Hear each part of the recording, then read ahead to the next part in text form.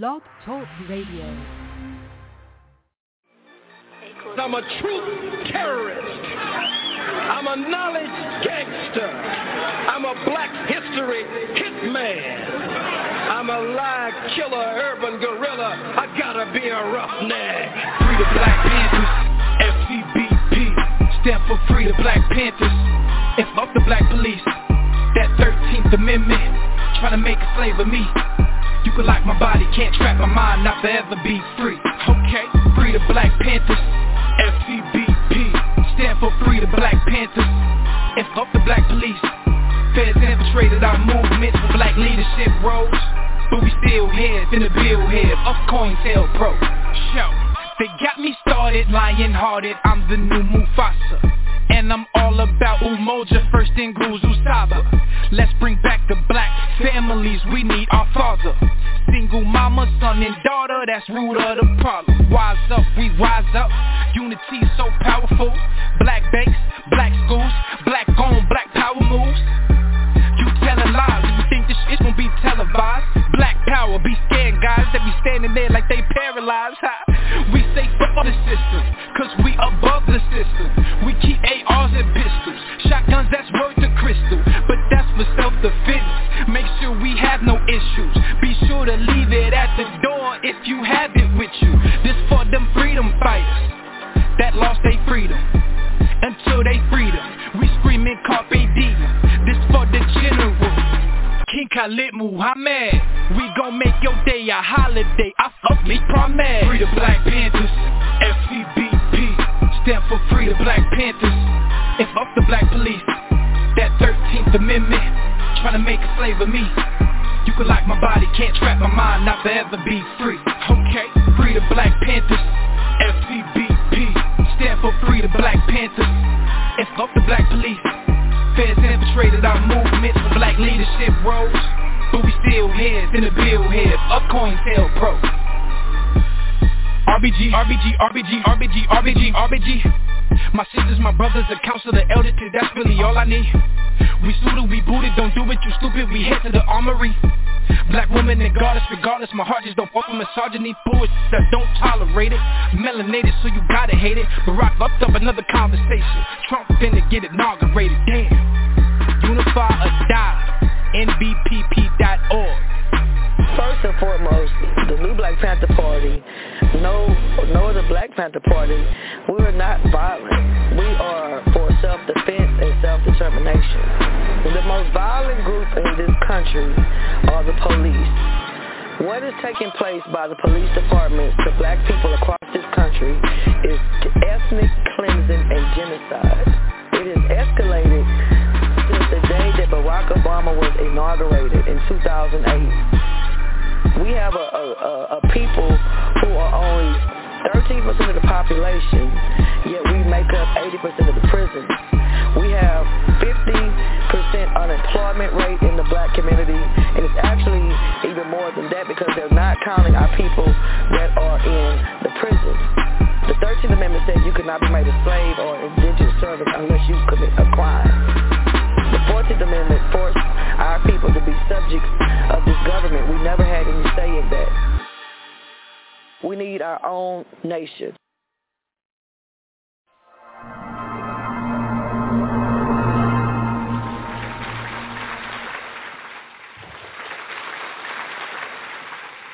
Hello, and welcome to this Intelligence Squared debate on the motion that the West should pay reparations for slavery. The issue of reparations has gathered momentum and a renewed sense of urgency in recent years. In America, Senator Elizabeth Warren, who is running for the Democratic presidential nomination, has backed reparations for African Americans. And closer to home, at the recent Labour Party conference, senior figures called for reparations, including the Shadow Chancellor John McDonnell, who suggested that one way that Britain could do this would be through sharing free or cheap green technology with its former colonies. Cambridge University has announced that it will investigate its links with slavery and how the university gained financially from it. And Glasgow University has become the first British university to set up a reparative justice scheme, committing to pay 20 million in reparations to atone for the university's links to the slave trade. But not everybody agrees that this is the best way forward. They argue that we are talking about crimes committed by and to people long since gone. They argue that the costs would cripple economies and hurt the people reparations claim to want to help. So that's what we're going to be debating tonight. And so, without further ado, let's open up the debate. Our first speaker for the motion is Kehinde Andrews. He is a professor of Black Studies at Birmingham University, a regular opinion writer for The Guardian, and was part of the team that launched the first Black Studies degree in Europe. He is author of Back to Black, Retelling Black Radicalism for the 21st Century. His family is from Jamaica, and he is a descendant of enslaved Africans. Okay.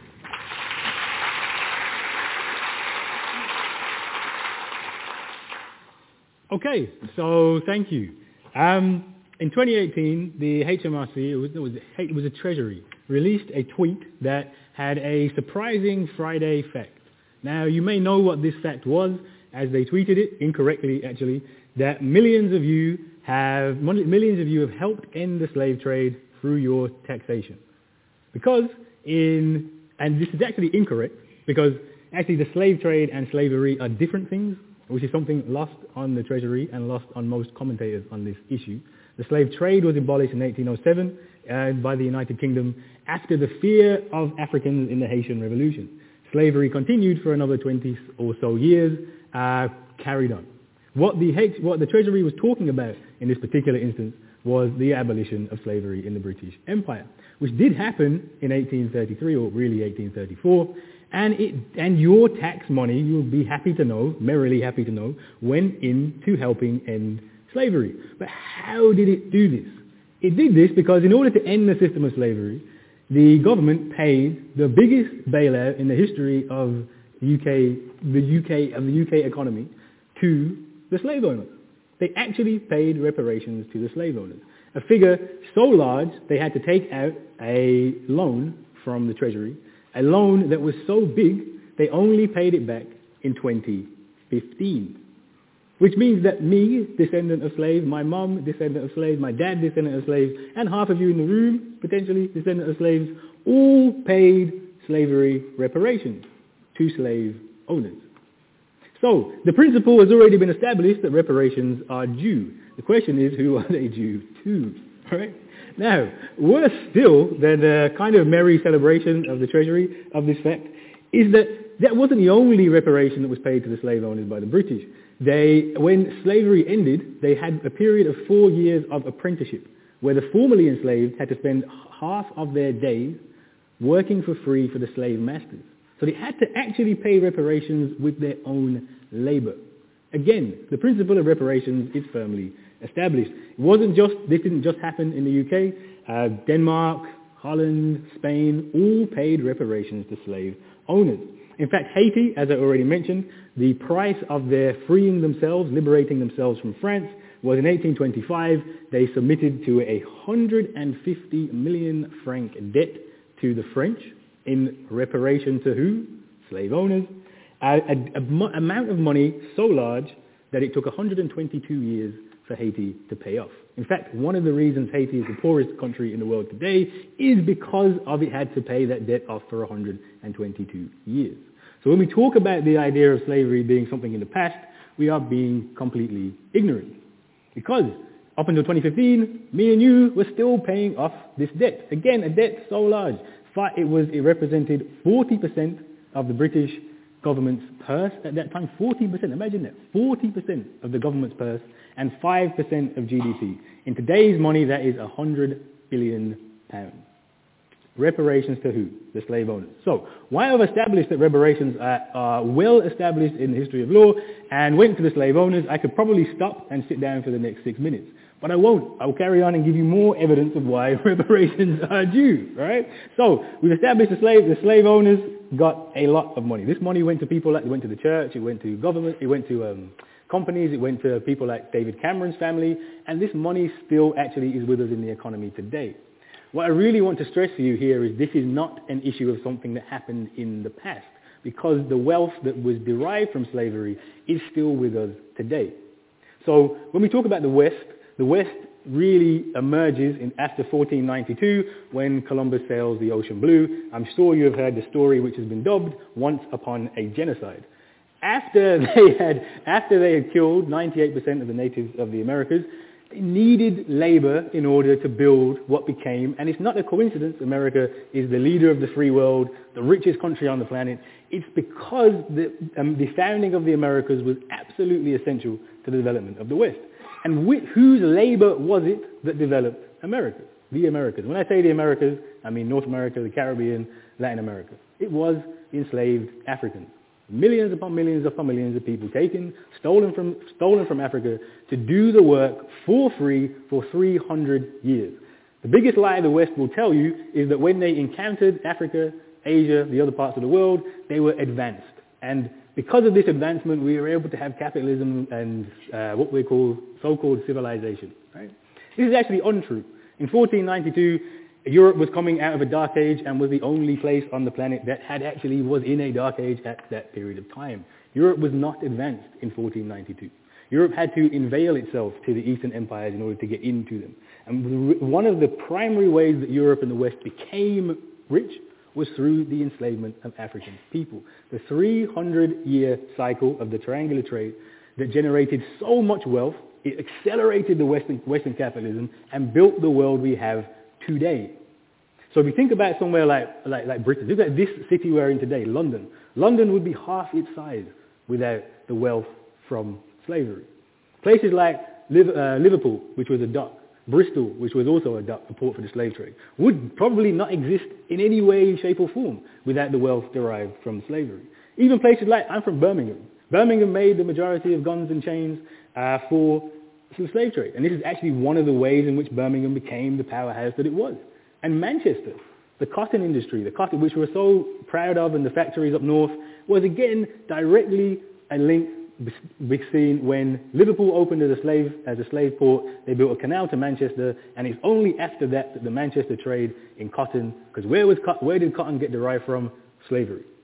By 1788, there were 180,000 people working in Manchester on money from the enslavement of African people. So even the cities we have today, the way the country looks today, is built on the wealth of slavery. Couldn't exist without it. So this isn't money that has gone away, it's money that is still here. A perfect example of this would be Lloyd's of London, the UK's largest corporation, massive multi-billion corporation that celebrated its 300th anniversary a couple of years ago. CEO was on television and proudly declared they were happy to celebrate their roots in ensuring the merchant trade. She neglected to mention that trade was the slave trade, right? In fact, whole industries like insurance, like many of our financial products and that make financial capitalism what it is, derived from where? Slavery, stocks, bonds. These words are not used by accident. They actually tell you the roots of where these things come from. Lloyd's of London, before it was insuring slave voyages, was a coffee house. And it was a coffee house in London where they would advertise for runaway slaves. So there were the enslaved Africans in the UK, and the runaway slaves in London would be returned to where? The Lloyd's of London coffee house. This is how unveiled capitalism and slavery are. So when we talk, the wealth is around us. You can see it everywhere. You can see it in these university spaces. You can see it just walk down the road. You can see the wealth. The wealth is still here. Our current system is the way it is because of the money derived from African slavery. So, this gets us to the case of reparations. Unpaid labor for 300 years, untold psychological and human damage, and reparations, again, I remind you, significant reparations paid to the slave owners. And what did the enslaved receive? Less than nothing, not even nothing, less than nothing. They had to buy their freedom through work in the UK, had to buy their freedom in places like Haiti. And when we think about that, time doesn't stop after the enslavement of African people. When slavery ends, what happened? So Britain, my family has said Jamaica, you are left with a place in a country which is built on a plantation economy. That's all it is. There's nothing else there. There's no other development than plantation economy. You are left with nothing to show for your labor for the last 300 years. You are left in absolute destitute poverty. Slavery ends and colonialism then continues. It's not like it just stopped and ended and finished. Malcolm X has a quote where he says, if you stab a knife 9 inches into my back and only take it at 3 inches, that's not progress. Even if you take the knife all the way out, that's still not progress. Unless you heal the wound, no progress has been made. Unfortunately, the knife is still firmly in our backs, right? Nothing has been done to redress the balance, which explains why places like Jamaica are extraordinarily poor, which explains why my family migrated from Jamaica to this country and experienced racism and still experience racism today. If you want to understand why the world is the way the world is, why racial oppression is here in America, in the Caribbean, and in Africa. Remember, millions of people taken from Africa. The impact on the African economy was devastating. What slavery did was it ushered in a world of white supremacy. The creation of the Negro, the idea that I am not fully human and can be used as a beast of burden. It created the idea of white supremacy. Black on the bottom, white on the top, and everybody else in between. And if you look today at global inequality, what do you see? Africa, black at the bottom. The West, largely white at the top. And everybody else in between. The legacy of slavery is not something past, it is something with us. And there is a substantial debt owed to those who suffered from it. Thank you.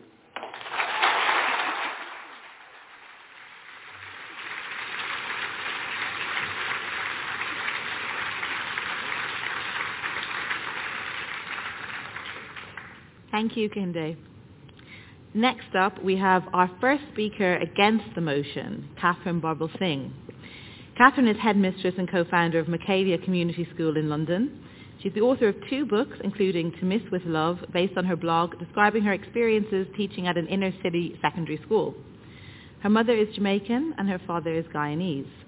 She is a descendant of slaves, slave owners, and indentured labourers.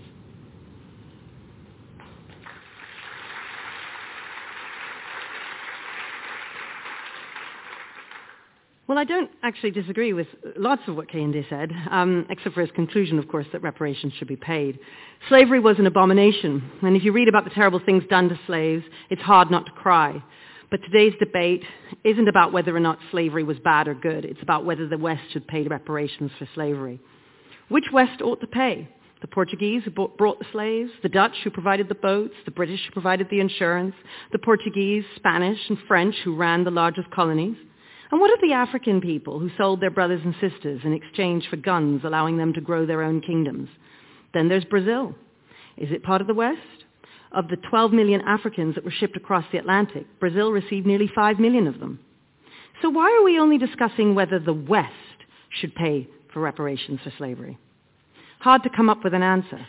So let's put aside the complexities of who might pay for these reparations and turn our minds instead to who might be the specific recipients of the money. What I want to know is, what am I going to get out of this? I mean, after all, I'd quite like a new car. Perhaps I could upgrade my flat and get something nice just off the corner of Oxford Street. And I'm definitely entitled. Yes, sorry, my parents come from the Caribbean. My mother is black Jamaican. But then my father, well, he doesn't really come from slaves. He's Indo-Caribbean from Guyana. Of course, his people were indentured servants. When slavery was abolished, Indians were taken to the Caribbean to take the place of the slaves who had been freed. Somebody had to do the work. My father's family lived in the same huts as the slaves once did, were tied to the same families as the slaves once were. Just instead of my father's grandparents being bought and sold, instead it was their contract of indenture that was bought and sold and obligated them to work for the time period set by their owners. The conditions were horrific. My illiterate grandmother might have told you all about this herself, had the poverty and environment that engulfed Indian indentured laborers in the Caribbean not been so grotesque that she died when my father was only 6 years old. But I'll forget that story, because my father's mother and their people weren't slaves, and that isn't going to deliver me the cash, is it? I'll stick with my black Jamaican mother. Not sure what we do with people like Kamala Harris, one of the candidates for the Democratic nomination of the U.S. presidency. Her mother is from India. Her father is from Jamaica. Her father admits that his family owned slaves. Does she get a piece of the pie? Barack Obama is black, but his mother is white and descends from slave owners, like so many mixed-race people. So do they get half payments instead of full payments? How is this all meant to work, anyway? I'll tell you one way in which it might work. There are various websites out there right now in 2019, this is mainly an American thing, where black people are getting white people to donate money to them, in the guise of reparations. So I'll read out one of these sites to you. It's a real site run by a black American woman who right now is collecting cash from white people because of reparations owed to her. So there are instructions for black people and for white people here. So for black people in the audience, listen up. Number one, if you are black and a descendant of chattel slavery, please put your PayPal, Venmo, and or Cash App in the comments of this post. Number two, you do not have to plead your case or share why you are participating. Being black is enough. So black people in the audience, you want some extra money to go out on the weekend? Just get your PayPal information on there. Now, white people, these are the guidelines. Number one, realizing that you have white privilege or that you are inherently racist is not sufficient. Okay? Not sufficient to recognize that you have white privilege. Take action that gives your power away, white people. So right now, think of that action. What's it going to be? Number two, this is not a substitute for reparations from the government. This should be every politician's platform. Are you demanding this from them, white people? Are you writing to your local MP and demanding reparations? Number three, you can give $1, $5, $10, $50, $100, $1,000, $10,000. Whatever works for you. Little smiley face. So you can give this young woman $10,000 and get rid of your white guilt. Now, this young woman leaves out of the equation that slavery isn't just black and white. The first point is that everyone had slaves, okay? People of all colors became slaves for economic reasons, because of war, because slavery, as odious as it was simply a normal way of life. Arabs were extracting millions of black African slaves centuries before Christian nations did, for about 13 centuries, compared to the 3 centuries European nations ran the Atlantic slave trade. Arabs marched African slaves across the Sahara Desert, and as such, they died more often. It was customary to castrate them, and many died from this practice. The Arabs also enslaved over 1 million white European Christians. The term slavery, in fact, comes from the word Slav. The Slavs inhabited Eastern Europe and were taken by the Muslims of Spain in the 9th century. Not to mention that Africans had been enslaving each other for thousands of years. The point is that the second point is that slavery was not about race, and that's important. It was not about race. The only reason we think it's about race is because philosophers like David Hume in the 18th century ranked human beings and put Africans at the bottom, saying that they had no souls. The Enlightenment imposed the concept of race on a practice that had been going on for centuries in order to justify that practice. And why did they have to justify it? And this is the point. Because people in the West began to question slavery's moral validity. The fact is that people of all colors owned slaves, both as part of the Atlantic slave trade and outside of it. In the United States and Caribbean, black people owned thousands of black slaves, and so did the Native Americans. Nearly 20,000 of the Native American 5 civilized tribes sided with the Confederacy during the Civil War, fighting to keep slavery alive.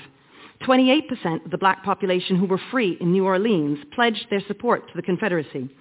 All of the 13 southern states of the Confederacy had substantial numbers of black slave owners. There were more than 250,000 free blacks, and nearly 4,000 of them were slave masters who owned more than 20,000 slaves. The practice of slavery was legal, after all. We need to remember that governments did not own slaves. Slave owners did. In fact, the U.S. government fought a war to end slavery. How much should the descendants of the 400,000 Union soldiers who lost their lives fighting to free the slaves pay to the descendants of the slaves they freed? It's bizarre to suggest that human beings should inherit the outrage of the deeds of their parents. Should the child born from a rapist be branded a rapist because of his father's criminality? Should the child of a mass murderer be sent to prison because of his father's crime? No. In America, in the main, it was the Democrats who owned slaves, and the Democrats who in the main passed and enforced Jim Crow laws. It was also the Democrats who founded the Ku Klux Klan. Should the current Democratic Party be held responsible for this? No, we do not inherit the sins of our fathers. Aside from the fact that it would be simply impossible to make reparations work in any sensible or practical way, one must ask whether it would be helpful to the people one is trying to help. This is key, because we assume that reparations are going to help them. Giving people lump sums of money does not work. Economists often point to the Georgia Land Lottery of 1832, in which parcels of land were distributed randomly. What happened to the descendants of those who were lucky enough to be given this land? Are they the richest families in Georgia? No. In fact, within one generation after the distribution of the Georgia land, one could not distinguish between those who had been given land and those who hadn't. Certainly my own direct experiences of working for 20 plus years in the inner city with families on welfare demonstrates this time and time again. Rather than give a man a fish, it is always better to teach him how to fish. All giving the fish does is make the giver feel better. Reparations might relieve white people of their guilt, but it will do little else. So back to my initial question. Why are we only discussing whether the West should pay reparations for slavery? Because while slavery was common to all civilizations, only one civilization developed a moral revulsion against it very late in its history, Western civilization. Not even the leading moralists in other civilizations rejected slavery at all. Rather than be ashamed as Westerners, we should stand proud for having led the world out of a mentality where slavery was the norm, and we should vote against this motion. Thank you.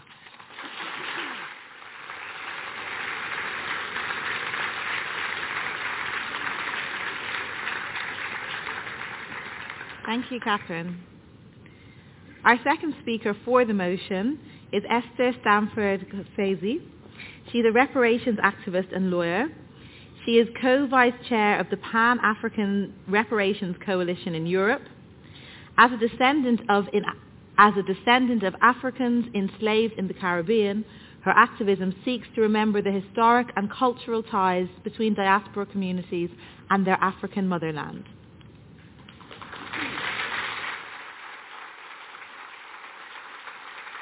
Thank you. My thesis, I have three main arguments: that reparations for slavery are not just about the period of chattel enslavement. Secondly, that reparations are about much more than money. And thirdly, that reparations are not a divisive issue, that they are the only approach that can transform our broken societies. The reason why we're talking about why the West should pay reparations for slavery is because the conversations about Arab enslavement and their responsibilities and the complicity of some African collaborators is already taking place.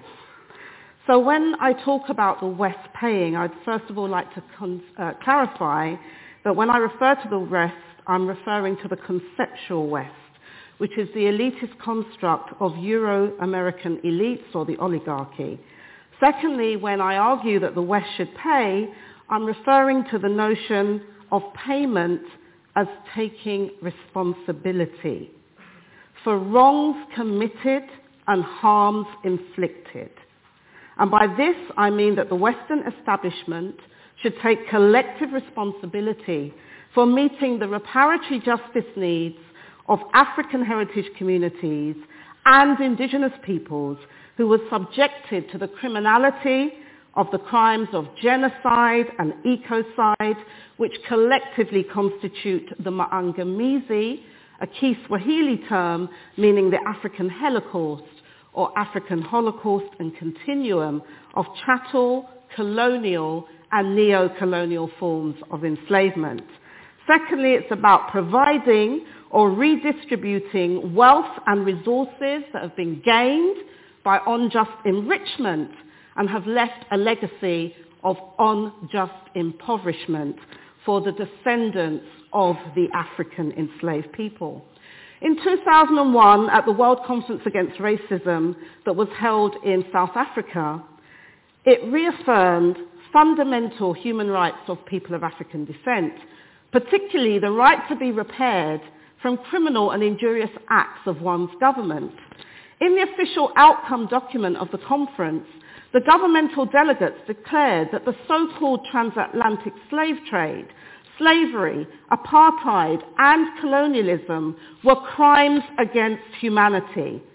Further, that there was an economic basis to these crimes that are evident today in the injuring nations that are wealthy and also the impoverishment of much of the global south and those of us who are from those communities originally from the global south. The Durban Declaration also declared that the effects and the persistence of these structures and practices have been among the factors contributing to lasting social and economic inequalities, poverty, underdevelopment, marginalization and social exclusion in many parts of the world today, and even further that there is an obligation on the part of those nations that were criminally enriched by these crimes that they should engage in redress. Secondly, my argument is that reparations for chattel enslavement is not just about the period of chattel enslavement. In fact, in 2001, Human Rights Watch helpfully expounded, when addressing relatively old wrongs, we would base claims of reparations not on the past abuses of chattel enslavement itself, but on its contemporary effects. That is, we would focus on people who can reasonably claim that today they personally suffer the effects of past human rights violations through continuing economic or social deprivation. And when it comes to the matter of crimes against humanity, the right to reparations does not get extinguished with the death of the original victims, but can be pursued by his or her heirs. Hence why we in PARCO, the Pan-African Reparations Coalition that I represent, initiated the Stop the Maangamizi, We Charge Genocide Ecocide campaign, which was inspired by the holistic and historic call of Africans in America under the auspices of the Civil Rights Congress of the USA in 1951, who sought to bring the United States government to account for the crimes of genocide against African people in America. Even under traditional human rights law and policy, it is expected that governments that practice or tolerate systemic, structural and institutionalized anti-black African prejudice and racial discrimination and its specific form of Afrophobia, that they should actually compensate the victims and certainly bring about an end to this condition.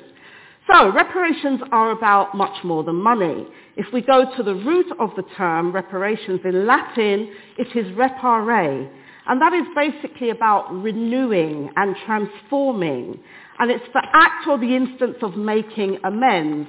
If we go to international law, the premise for reparations was laid out in the Chozo factory case of 1928, which is that reparation must, as far as possible, wipe out all the consequences of the illegal act and re-establish the situation which would in all of probability have existed if that act had not been committed.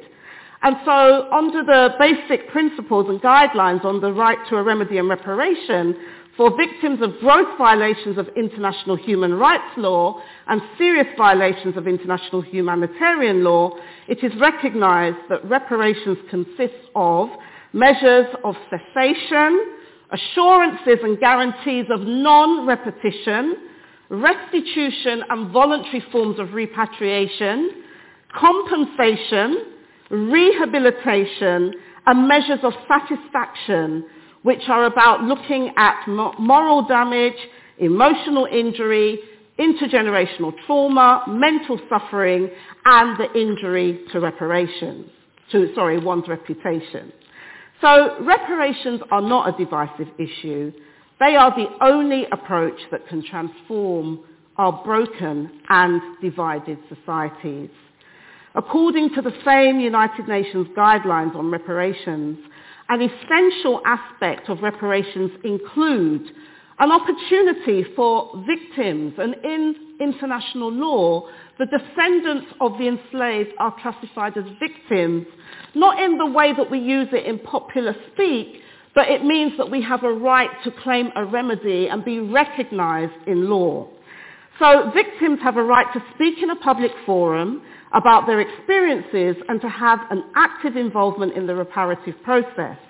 The Stop the Mangamizi campaign and the 18,000 plus people that have signed the Stop the Mangamizi petition urge that there is a need for dialogue between British state and society, and the way in which this dialogue can happen is by establishing the All-Party Parliamentary Commission of Inquiry for Truth and Reparatory Justice, which has terms of reference including examining the de jure and de facto racial and economic discrimination which impact people of African descent today, and to look at the impact of historic enslavement on African descendant communities, as well as to make recommendations to Parliament and other similar bodies on how best to repair the legacies of enslavement and colonization today.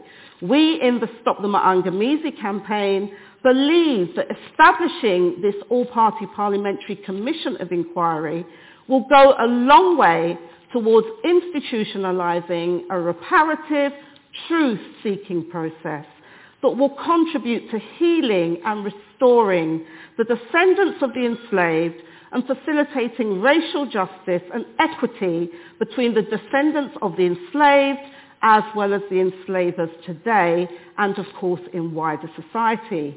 However, such repair of the relationship between people of African descent and the rest of society cannot take place without public acknowledgement of the crimes against African people and their descendants over 5 centuries and counting, and without UK governmental action to enable redress and reparation for the brutal injustices committed not only in the past, but which still continue into the present. That is my case. The West should pay reparations for slavery by taking responsibility for living up to their declarations of respecting human rights and the rule of law.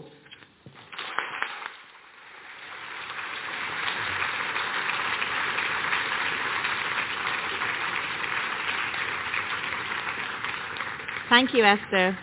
And our final speaker against the motion is Tony Sewell.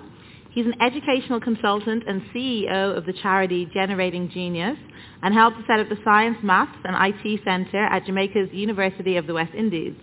He is author of Black Masculinities in Schooling, How Black Boys Survive Modern Schooling, and he was born in London to Jamaican immigrants. He is a descendant of enslaved Africans.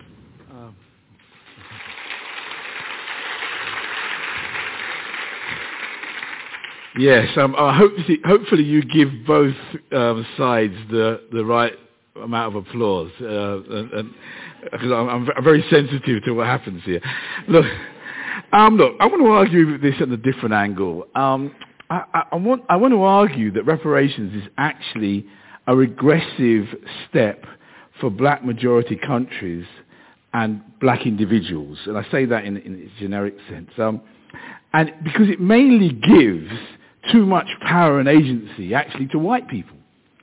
I actually think that the arguments placed just before, is that they're actually a bit too soft.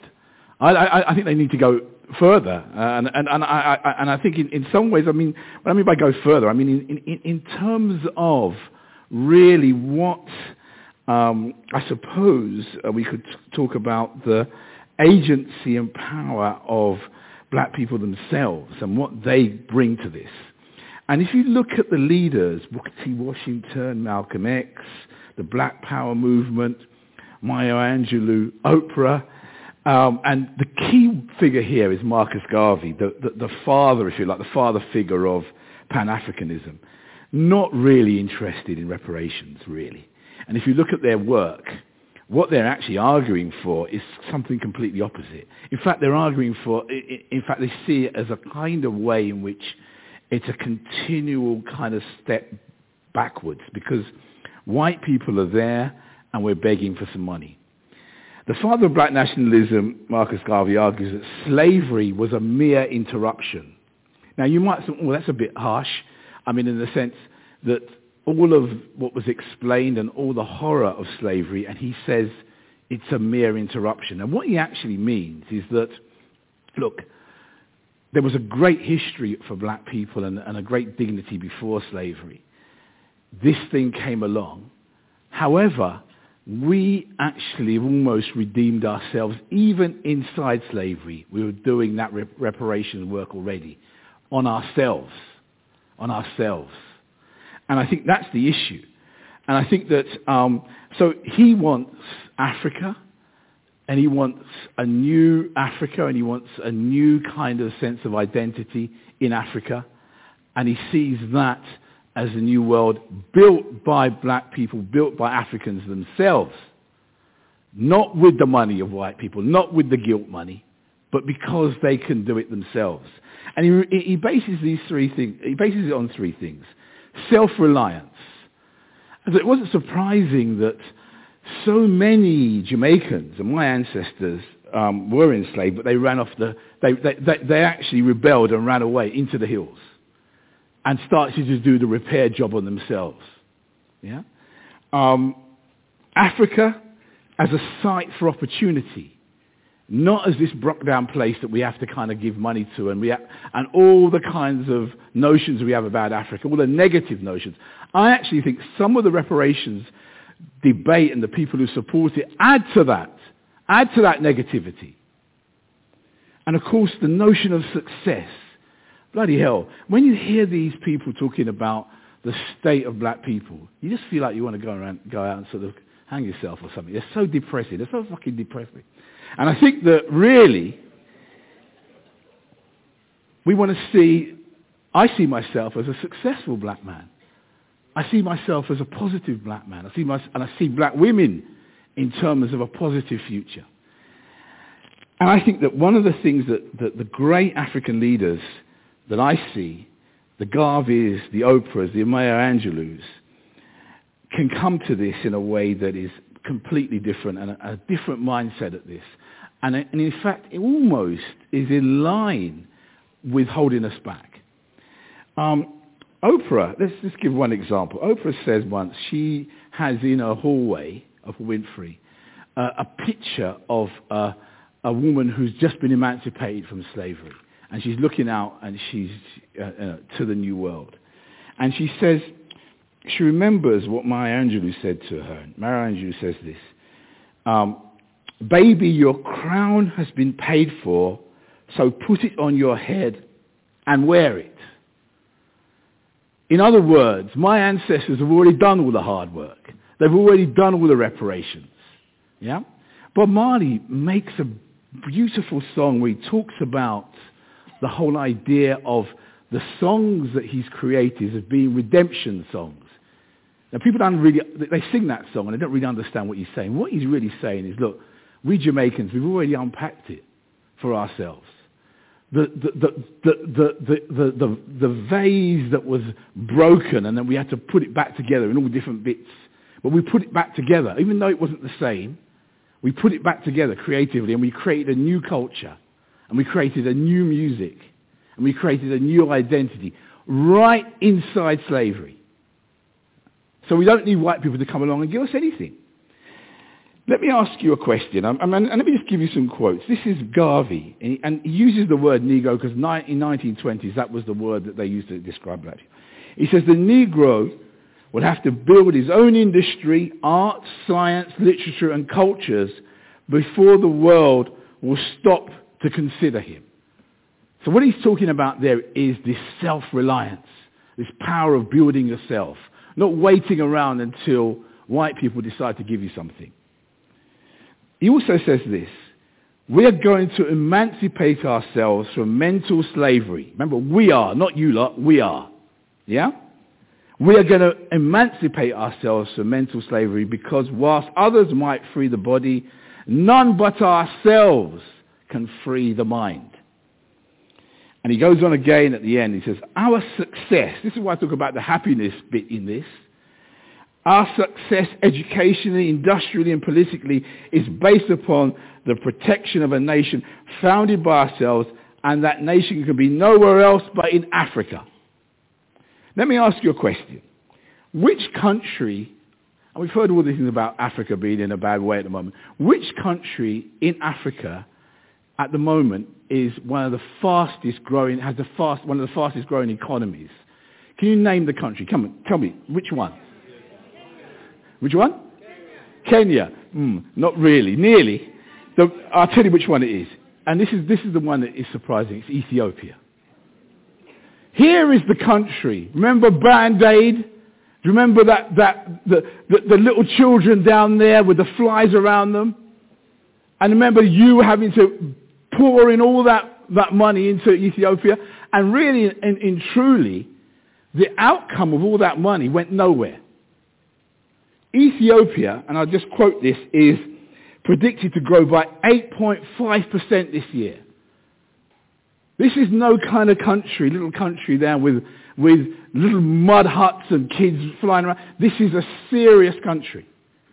Now, why is it? And the issue is, it's not about reparations, it's about investment. What's happened is Ethiopia has decided, right, here are the terms between the West and us. What's going to happen now, and it's been the Chinese that's understood this the best, is that you can come and invest in us. And investment means you're a real person then, because you get something out of it, we get something out of it. And we're grown-ups now. And that's the model for Africa. And that's the model for us also psychologically as well. You talk about the issue of the psychological problems around slavery and what it's done to black people. One of the biggest issues I find, I run a charity called Generating Genius, believe that? A lot of my kids are black. A lot of my kids have come to me in terms of my program, really not going for much, and then ending up doing in the top companies doing in sciences. And simply all I've said to them is forget all the negative kind of things said about you, not only about in terms of the racism, but also in terms of other black people saying you can't do it because you're black, or because white people have to give you reparations, have to allow you to do it before you can be successful. So what I'm arguing today, my argument is a different kind of angle on this, is that I think that part of the problem we're facing is actually within our own community. And I speak directly to black communities here. Part of our own problem in terms of seeing ourselves totally as victims.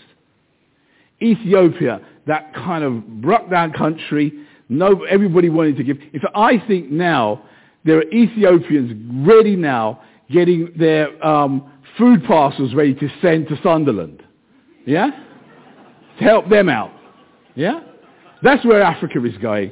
And so I would argue here that in terms of the West should invest because Africa and black people need that investment because they're worthy of it, and they're worthy of it in terms of their sense of dignity and in terms of their sense that they're going to go somewhere. So my argument is, please vote for me.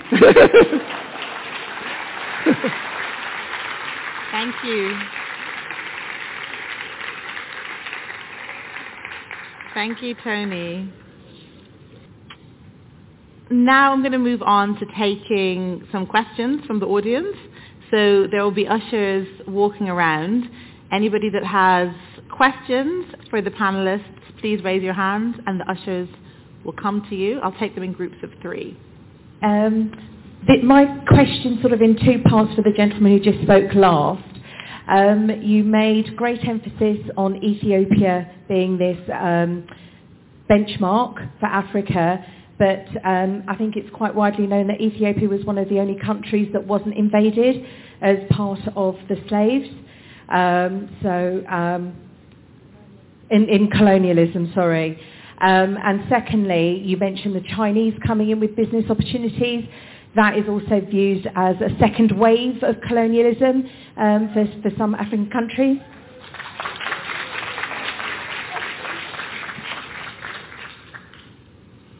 Okay, number 1 up here. Thank you for your question. Yes, Mr. Sewell as well. You talked about black people not being given anything. But again, it's widely known that, particularly in the U.S., At the same time, when black people were not given 40 acres and a mule, millions of land were given to white people. Also, they were given loans, cheap loans. They were given college education. The advancement made by a lot of white people was because of what they were given. So the question is, why is it everybody else must be given, but not black people? And also the fact, I come from Trinidad, partly Indo-Trinidadian as well. Again, the Indian indentured laborers were given land at the end of their indentureship. Again, the blacks were the only ones not given. So I'd love to hear your perspective. Thank you so much. What have they done with it? And yeah, let's go to this lady here, number 2. Thank you. So forgetting the emotional calls for reparations or the reasons why one can repair oneself, if I owe Vodafone money and when they come to my house, they don't come just for exactly what was owed to them. They come and they can take my television, they can take whatever they want out of the house. There are laws in this country. There are laws in the U.S. as well. If people were working without being paid, and it is owed, the work of their hands is owed to them. It was very easy to calculate what reparations were owed to slave owners after their property was taken from them. I don't understand why it's more complicated to calculate what is owed to people when there were many things, including their lives, that were taken from them as well. If that is easy to calculate, then it shouldn't be that hard to calculate what the difference is. You talked about the land that was given in Georgia, and you talked about studies that were done about what happened to the people many years after the land was given and how many of them had not become the richest families in that area. First of all, Atlanta is one of the richest areas in the U.S., particularly for people of color. And the second piece of that is that was Jim Crow taken into was that considered when they were calculating what had happened to people after? Was the policing system in the U.S., were systems in place in the U.S. where they would go and take the richest black communities and burn them down? Was that taken into consideration? Thank you. So I'm going to stop with those 2 questions, come to the panelists and discuss them. The first one was directed to Tony. So yes, Ethiopia, the only African country not to be colonized, and then the second part of that question, that this Chinese involvement that you speak so highly of is seen by many as a second wave of colonialism. I mean, to be honest, can you hear me? Yeah. I mean, Ethiopia is one, Kenya is another, Ghana is another. I mean, I'll just pick that as an example. And Kenya certainly did have colonialism. What I'm just saying is that the model that is being used to sort of almost kind of, and it's very much in line with what Garvey wanted in a sense, was that Africa's now seen as a serious player on the planet, and I think that's the key, and that's really what we're talking about is what is the difference, what's going to make the difference for the lives of those young people in those countries and how to move them on. It's investment, and I think that the issue about China is interesting because. Yes, look, I have no doubt about it the Chinese are trying to do some rip-off act here. However, if you look at the amount of infrastructure now in the Caribbean, I live in Jamaica and I've just kind of, at last we've got some road systems, you know, which were just never there before when the British were engaging with us. And so I think that there is a deal going on here, and part of the problem, and let me tell you one of the problems that whole Chinese interaction with the Caribbean and Africa, and I think Catherine did kind of hint at this, is that the deals are brokered by those post-colonial leaders. And some of the backhanders and some of the corruption that goes on is as much as we've had in the colonial period. At the moment, as I said, I just want to keep alluding to Jamaica, but I live there. And last year, 94 billion Jamaican dollars. Now, that's a lot of money. I suppose in Jamaican dollars, that's not, you know, it might not be a great, but it's a few billion. Have just been lost in corruption. And so I think that there is that to look at rather than just see this as something that is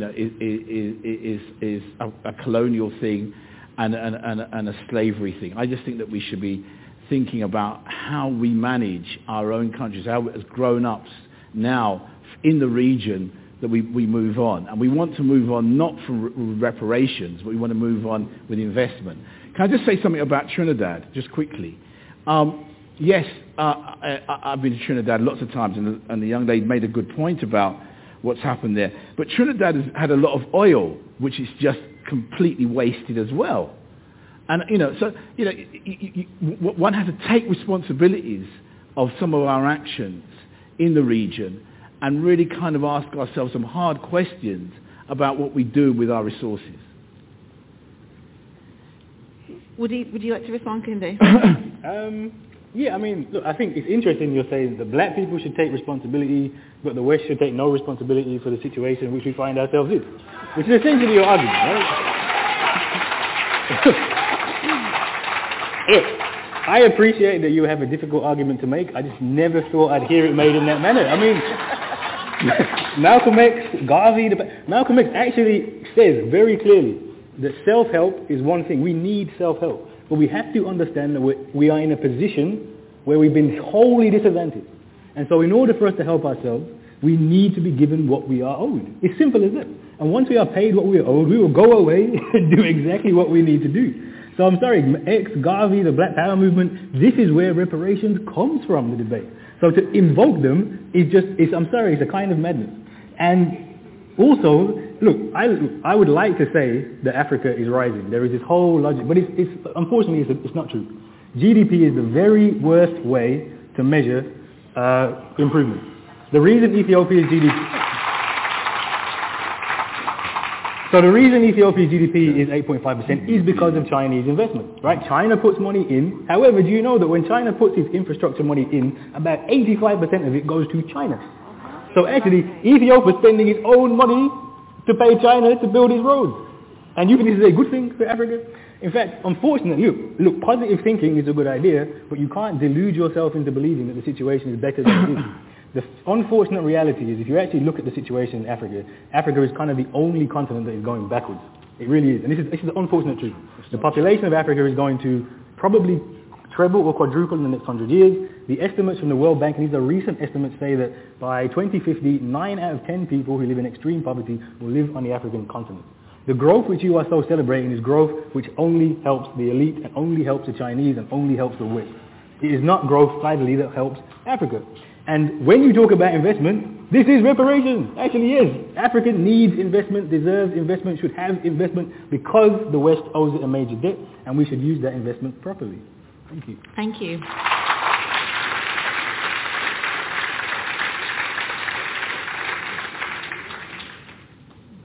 So the next question was directed to you as well, Tony. I think some of it's been covered in what we've just discussed, but we can touch on it briefly. So in the US, white people, descendants of Europeans, benefited from educational advantages that they were given, many advantages that they were given, educational, professional, etc. How do you respond to that, given that the argument you make is that black people are not deserving of being given any of those advantages? Well, I mean, I don't actually understand really what I mean, we're not denying here that the injustices took place and that slavery was an atrocity. I mean, no one is even thinking about that. I mean, not, as a real issue. I mean, and as Catherine said, we don't, it's not that, I think this is where the argument seems to be that you think that you're looking at the table now and thinking, these lot here kind of, in some way trying to kind of support or kind of defend anything like that. I mean, an injustice is an injustice. So all I can say is I agree, that's an injustice, And then to the second part of the question, which, Catherine, it was based on some of the points that you made. How do black people, the descendants of African slaves, catch up with the advantages that have been given to every other racial group? Okay, so it's important to just say as well, of course there have been advantages. Of course, when you say why weren't blacks given anything, well, because that's the history. I mean, nobody's saying that was right? Nobody's saying that blacks haven't had a hard time. this idea of what is owed to us, what is owed black, to them. do you mean people of African descent? Yes. Okay. When we say what is owed to them, we aren't them, right? These people are no longer with us. The problem is that identity politics it forces us to see everyone in a particular group as opposed to seeing people as individuals. And as I was saying, the child of a rapist should not have to carry the burden of his father's crimes. It's important to recognize that people are individuals, and those individuals are responsible for the things that they do. But how does one account for other groups who are perceived as groups being given certain advantages? So it was unfair. Yeah, there's no question, right? And how do we redress that now? And how do people of African descent catch up with those advantages? Would anyone on the well, in terms of catching up, I'm one for talking about education. I'm a headmistress. I believe very much in the power of education. I believe that if we were able to give all of our children an excellent education, that individuals born into poverty can change their stars. There are currently in the world 20 million slaves. It is bizarre that we are talking about slavery from hundreds of years ago, when right now in this world there are 20 million slaves from North Korea to India, gender mistreatment of women across various countries. But we don't talk about these. Kehinde spoke very specifically about the legacy that endures to this day and how this amount of money was only paid off in 2015 and how we very much live with the afterlife of slavery. Would you like to respond to this in any way, Esther or Kehinde? Yeah. Look, for me, this red herring of saying that, well, every society has slavery and so we don't have to deal with it is very problematic. We're talking about a specific experience that happened to a group. And I'm talking as somebody who claims that African identity that has been denied me and many others, and many of us who are, that's part of the restitution, which is a principle of reparations. So we have to redefine the languages that we use and stop infusing Eurocentric ideas and perspectives into essentially what is an issue about us as African people, okay? And we need to have cognitive justice in the way that we even talk about our ancestors. Our ancestors lived through us. This is not an academic debate for some of us, okay? So we are them, and that is why some of us are raised in this time to continue the struggle that they began. Every successive generation of African people from the beginning of chattel enslavement in the 1400s has championed reparations. And I explained what reparations mean in international law. You cannot reduce reparations to money and compensation. So those that resisted enslavement, they were seeking their freedom, which was restitution of their dignity, their humanity, and their right to be free, their right to go to their homeland. And what would you say to Tony's argument that this approach is unhelpful and that it keeps black people locked in a sort of victim mentality?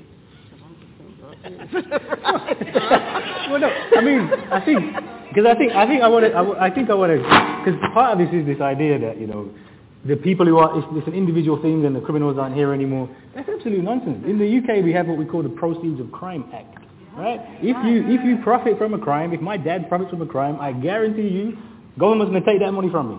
And that's what we're talking about. Okay, the slavers aren't here, but their profits are here, and they are the things which are benefiting the others, and are disadvantaging us, right? So when you were saying that the idea that reparations is somehow bad for us, negative for us, I'm looking at Sister Esther, reparations activist. Some of the most active people in the community today are around the issue of reparations. It is simply nonsense, actually, and it's quite offensive. What's being said is, this damage has been done to us, restitution is owed, and when we get this restitution, we'll go and do what we like. Right? Nobody's asking for white approval. They're just saying we should get paid what we like. Can I come in here now? I think that that's the problem. That in fact, we're waiting. It's like the rivers of Babylon. We're waiting and we're weeping down there until white people come and save us. Now, what I'm arguing for is that. Let me finish. What I'm arguing for is I share your passion equally, probably more, for the injustices done to my ancestors. But when I look at what I see in terms of Jamaica, in terms of Trinidad, in terms of Ethiopia and Africa, I don't see a crushed people. I don't see a people who have been totally wiped out because of slavery and colonialism. I see a people really, in a sense, already been inventing themselves, resisting, repairing themselves, and also needing now, in a sense, to kind of join the world. One of the things that when my ancestors came off of the plantation, the project really was this: how do we join the world again? How do we reconnect? Because we've been cut off from it all these years, and that really was the mindset. What's gone wrong, and I agree with Catherine here, is that politics came along. And you talk about the Black Power movement, and you talk about people like Marion Angelou and Marcus Garvey and all these other great black leaders. They were not talking about reparations in that identity politics sense. What they were talking about was the fact that black people themselves could change the world, could have the resources, could have the self-reliance to move on. Now, you're talking about the fact that, okay, in order to move on, we need X amount of resource to do it. Yeah, of course you do need that. But what the relationship is no longer one about begging for this thing or asking for reparations in the past. What it is actually saying, invest in me now, work with me now, because we can actually help the world. We can change the world. There's a much more positive way of looking at it. And I just think that the idea that Africa is not going to be in the future one of the greatest spaces on the planet is not. China is not going into Africa just because it's there. There are great resources there. The people themselves are so talented, and they're taking them. Exactly. and resources are there. Let me finish. Resources are there. I'm going to jump in there because. I would like to take 2 more questions, which I think we have time for. We started slightly late, so we'll go slightly over. I'll come to this gentleman here, number 1. All right, first of all, I appreciate y'all for talking here. It's a tough topic to approach, especially when you're in the against side. Thank you. First of all, Catherine, I want to approach that same analogy about the father's sins. If a person, it's not an excuse to say that many people committed slavery. If a murderer is caught, you don't get off scot-free because there are unsolved murders. You were held responsible for what you are caught for. I think it's interesting when we're talking about this in the sense of investment, and I think it's a good idea. Kende, you mentioned all these monuments they built, these universities are glorious, and they're built on the backs of slaves. This isn't reparations, this is seed money, and I would like maybe a reinvestment in the people who invested in the countries that they live in. So that's the second point. I think my main concern when I came in here was. Is this a question? Can we have a yes, question? Yes, this is the question. It's the question. Okay. This is the question. I don't know if I can do reparations if it'll cause upheaval. Fairness is important, and fairness hasn't been given to black people who have been affected by slavery. But if getting reparations will mean that white people will feel like they've been betrayed, and then we'll have it on civil unrest, is that something we should concern about? Okay, thank you. Civil war and then unrest. Thank you. We're running out of time. The very last answer I'm going to come to Kehinde was what about the argument, which is one of the arguments that those who are against reparations make, that the process of reparations could incite more social unrest and could cause resentment with the right or with white interest groups. Well, when people when people lose things, they often get upset. But sometimes people have to lose things, and if that is what makes things fairer, then you just have to accept that people won't be happy about it. I mean, you can't. I mean, this is part of the problem with a lot of our politics, is that we have tried to keep everybody happy. No one was worried about keeping us happy when they were enslaving us for 300 years, or imprisoning us at mass rates, or the police are shooting us in the streets. So again, what you often have with these arguments is we're expected to be morally superior and have these crazy expectations that we're not expecting from the master, if you like. The other thing I really want to say about this is the question here is, should the West pay reparations? And it's actually a very simple argument. It's not complicated. The West is, we know what the West is. The West is very clearly defined, right? Historically, contemporarily. The West used a system of slavery which was utterly based on race. The idea is not based on race. It's a complete offensive fantasy. I'm sorry. There were other systems of slavery. The system of slavery we're talking about was based on the racial exploitation of enslaved Africans. This enriched the West beyond all manner of identity, and you have already paid reparations. You paid them to slave owners, and this should make you mad and burn inside.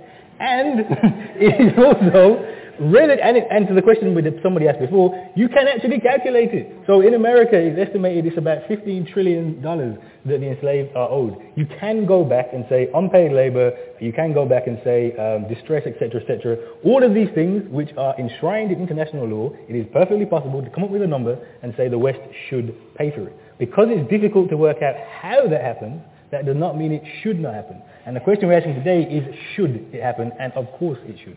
Thank you.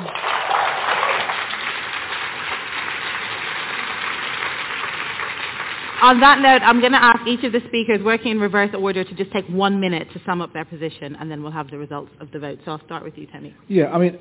And 1 minute. Yeah, you'll get 1 minute.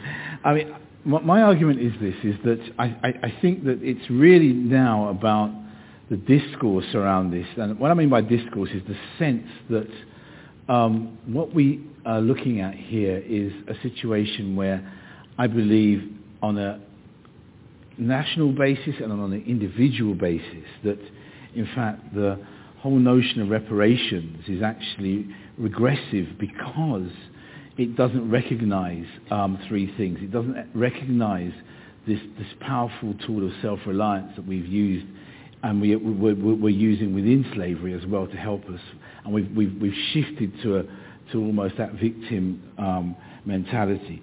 It doesn't realize Africa as a site for opportunity, because it always has to position Africa as sort of diminished so that more money can be poured into it.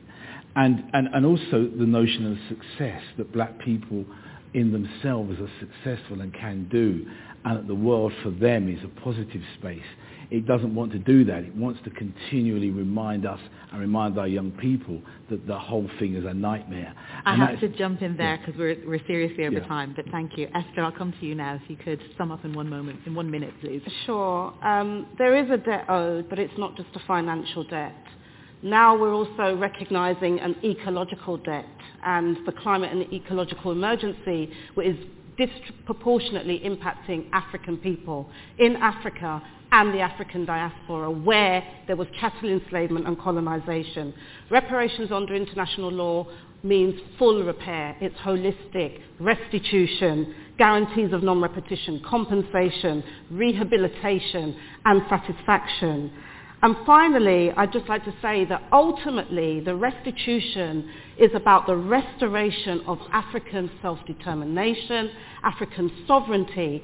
In this day and age, 101 British corporations control over 1 trillion worth of Africa's key energy and mineral resources. This is not about what happened yesterday. We can't do anything about that, but we can sure as hell stop the Maangamizi of today. Thank you.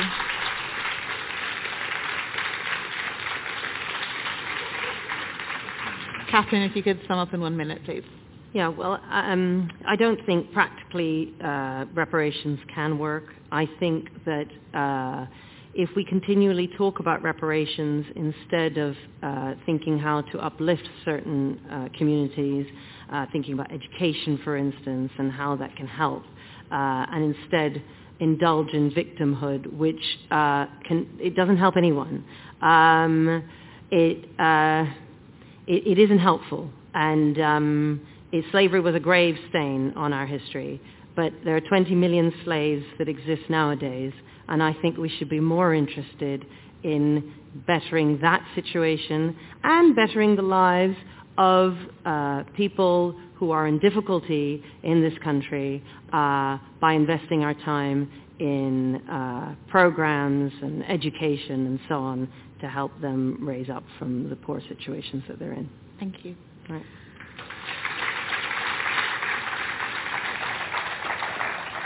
And Kehinde, the last words with you. I just really want to emphasize that nobody on this side of the table is saying that we are victims and that we are relying and waiting for white people.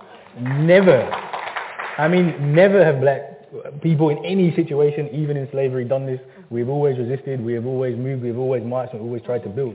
A number of the people who Tony incorrectly quoted actually have been part of that movement to do so, right? And what's being said here is that we are going to continue anyway, and one of the most positive things about black history is that we have done so even in these appalling conditions. But as Malcolm says though, the knife's still in our back, and we'll still go on whether the knife's in our back or not. But the reparations argument is a recognition that please take the knife out, and it will make a whole lot easier for us to have freedom. Thank you.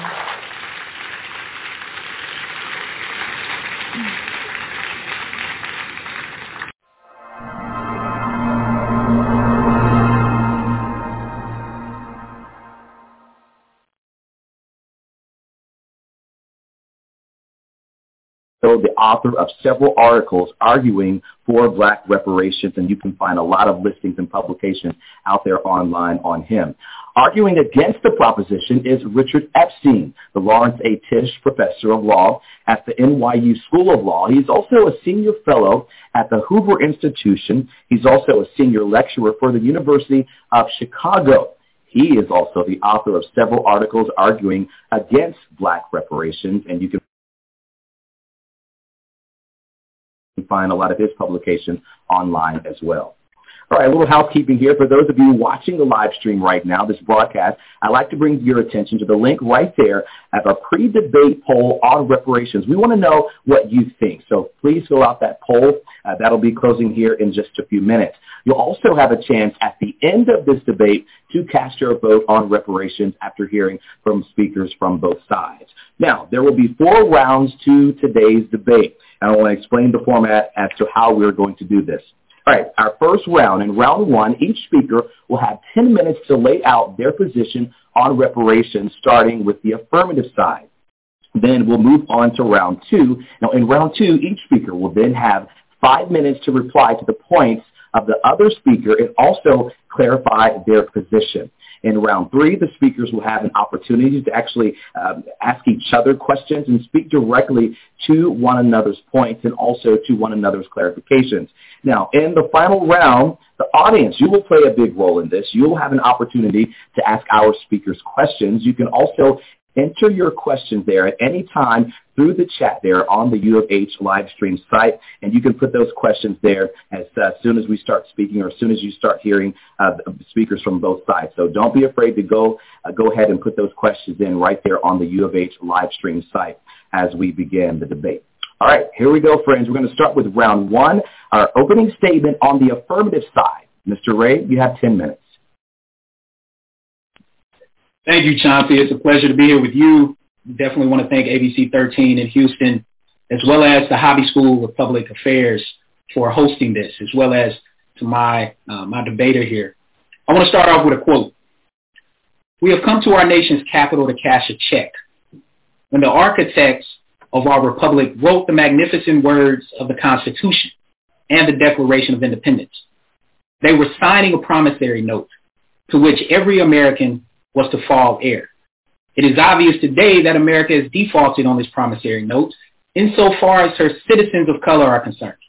Instead of honoring this sacred obligation, America has given the Negro people a bad check, a check which has come marked insufficient funds, where we refuse to believe that the Bank of Justice is bankrupt. Dr. Martin Luther King Jr. made that quote in his classic I Have a Dream speech, which he gave in 1963 in Washington, D.C. Dr. King was firmly in favor of reparations. I want to be clear about why we're here today. We are here because a debt is owed, and reparations are about paying that debt. Given the lingering legacy of slavery on the racial wealth gap, the monetary value we know that was placed on the enslaved blacks, the fact that other groups have received reparations, and the fact that blacks were originally awarded reparations only to have them rescinded, provide overwhelming evidence that it is time to pay reparations to the descendants of enslaved black people. Making the American dream an equitable reality demands that the same U.S. government that denied wealth to blacks restore that deferred wealth through reparations to their descendants. I want to address a few questions right up front. First, why are reparations necessary? Some broad statistics from the National Museum for African American History and Culture in D.C. If you haven't gone yet, you should do that. But some of these stats are of import here related to American slavery. First, 12.5 million black people were shipped in chains from Western Africa to the Americas. About 15% of the enslaved died during transport, mostly due to brutal physical treatment and suffocation, but also through acts of resistance, such as fighting back, jumping into the Atlantic, and refusing to eat. Here goes the monetary values that's important. $25 million was the amount of bank credit issued from mortgages that used enslaved blacks as collateral to purchase the state of Louisiana in 1859. We know about the Louisiana Purchase, but that particular detail is oftentimes left off. $29 million was the value placed on cotton produced by enslaved blacks in 1822. 1822, $29 million. $250 million was the value placed on cotton produced by enslaved blacks in 1861. We can see the inflation rate related to cotton. And we also know that into the late 1800s and early 1900s, that as cotton production started to wane, lynchings also increased, which were correlated, obviously, as people were acting out in terms of their economic woes. Here's the big number. Over $3 billion was the value assigned to the physical bodies of enslaved black Americans to be used as free labor in production. That was in 1860. This was more money at the time that was invested in factories and railroads combined. Slavery also enriched white slave owners and their descendants, and it fueled the country's economy while suppressing wealth-building strategies for the enslaved. The United States has yet to compensate the descendants of enslaved black Americans for their labor. Slavery also disrupted families, as 1 in 3 marriages were split up due to slaves being sold, and 1 in 5 children were separated from their parents. So again, when we define reparations is a system of redress for egregious injustices. And reparations is not a foreign act to the United States. Native Americans have received land and billions of dollars for various benefits and programs for being forcibly exiled from their native lands. That should have happened. Japanese Americans received $1.5 billion for being interned during World War II. That also should have happened. And additionally, the United States, via the Marshall Plan, helped to ensure that Jews received reparations for the Holocaust, including making various investments over time, when in 1952, West Germany agreed to pay $3.45 billion in Deutschmarks to Holocaust survivors. That should have happened as well, and the United States should have continued, as they've done, to ensure that those payments are made. This is the bottom line. Black Americans are the only group that has not received reparations for state-sanctioned racial discrimination, while slavery afforded some white families the ability to accrue tremendous wealth multiple times over. And we should note that slavery was particularly brutal. So as my Brookings colleague Andre Perry often says, the United States is not against reparations. It is just against reparations for black people. Accordingly, it's important to note a few missed opportunities. The big one is 40 acres and a mule. People hear that term. They oftentimes don't know where it comes from. We'll see right after the Civil War, where finally, based on Juneteenth, we know that some of the last enslaved people found out that they were free down in Texas in Galveston, that this was the first opportunity for the United States to get it right. Union leaders, including General William Sherman, concluded that each black family should receive 40 acres. Sherman signed what was known as Field Order 15 and allocated 400,000 acres of compensated Confederate land that was formerly enslaved land to black families. Additionally, black families, each black family was supposed to receive a mule that was left over from the war, hence 40 acres and a mule.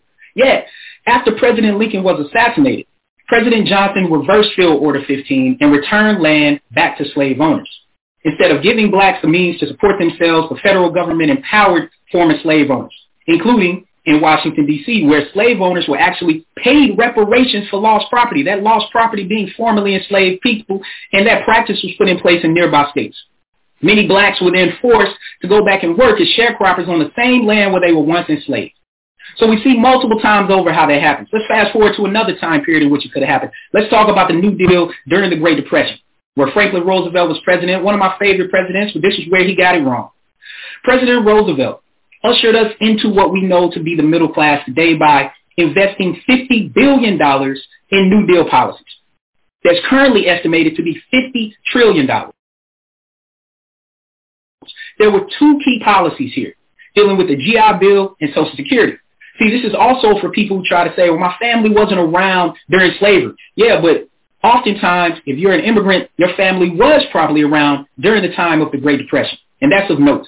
When we talk about the GI Bill, there were white soldiers, black soldiers fighting together. Individuals like some of my ancestors who were fighting for our freedoms. And yet when they returned from war, veterans were able to receive money to go to college, money to send their children to college, money to start up businesses, and also money to put down on hold. These were grants that they did not have to pay back that was due them. However, white veterans received that money and black veterans did not. Likewise, when we talk about Social Security, the way that it was originally set up, there were two occupations excluded from Social Security. That was domestic work and farm work. 75% of black people who worked in the South worked in those occupations because black people were still relegated to those jobs just like they were during slavery. That was another opportunity for the United States to get it right, and instead we missed it. So look, as I get ready to close, what should reparations look like? Well, look, we know the monetary value based on put on black people. We know the productivity rate of what was put on them.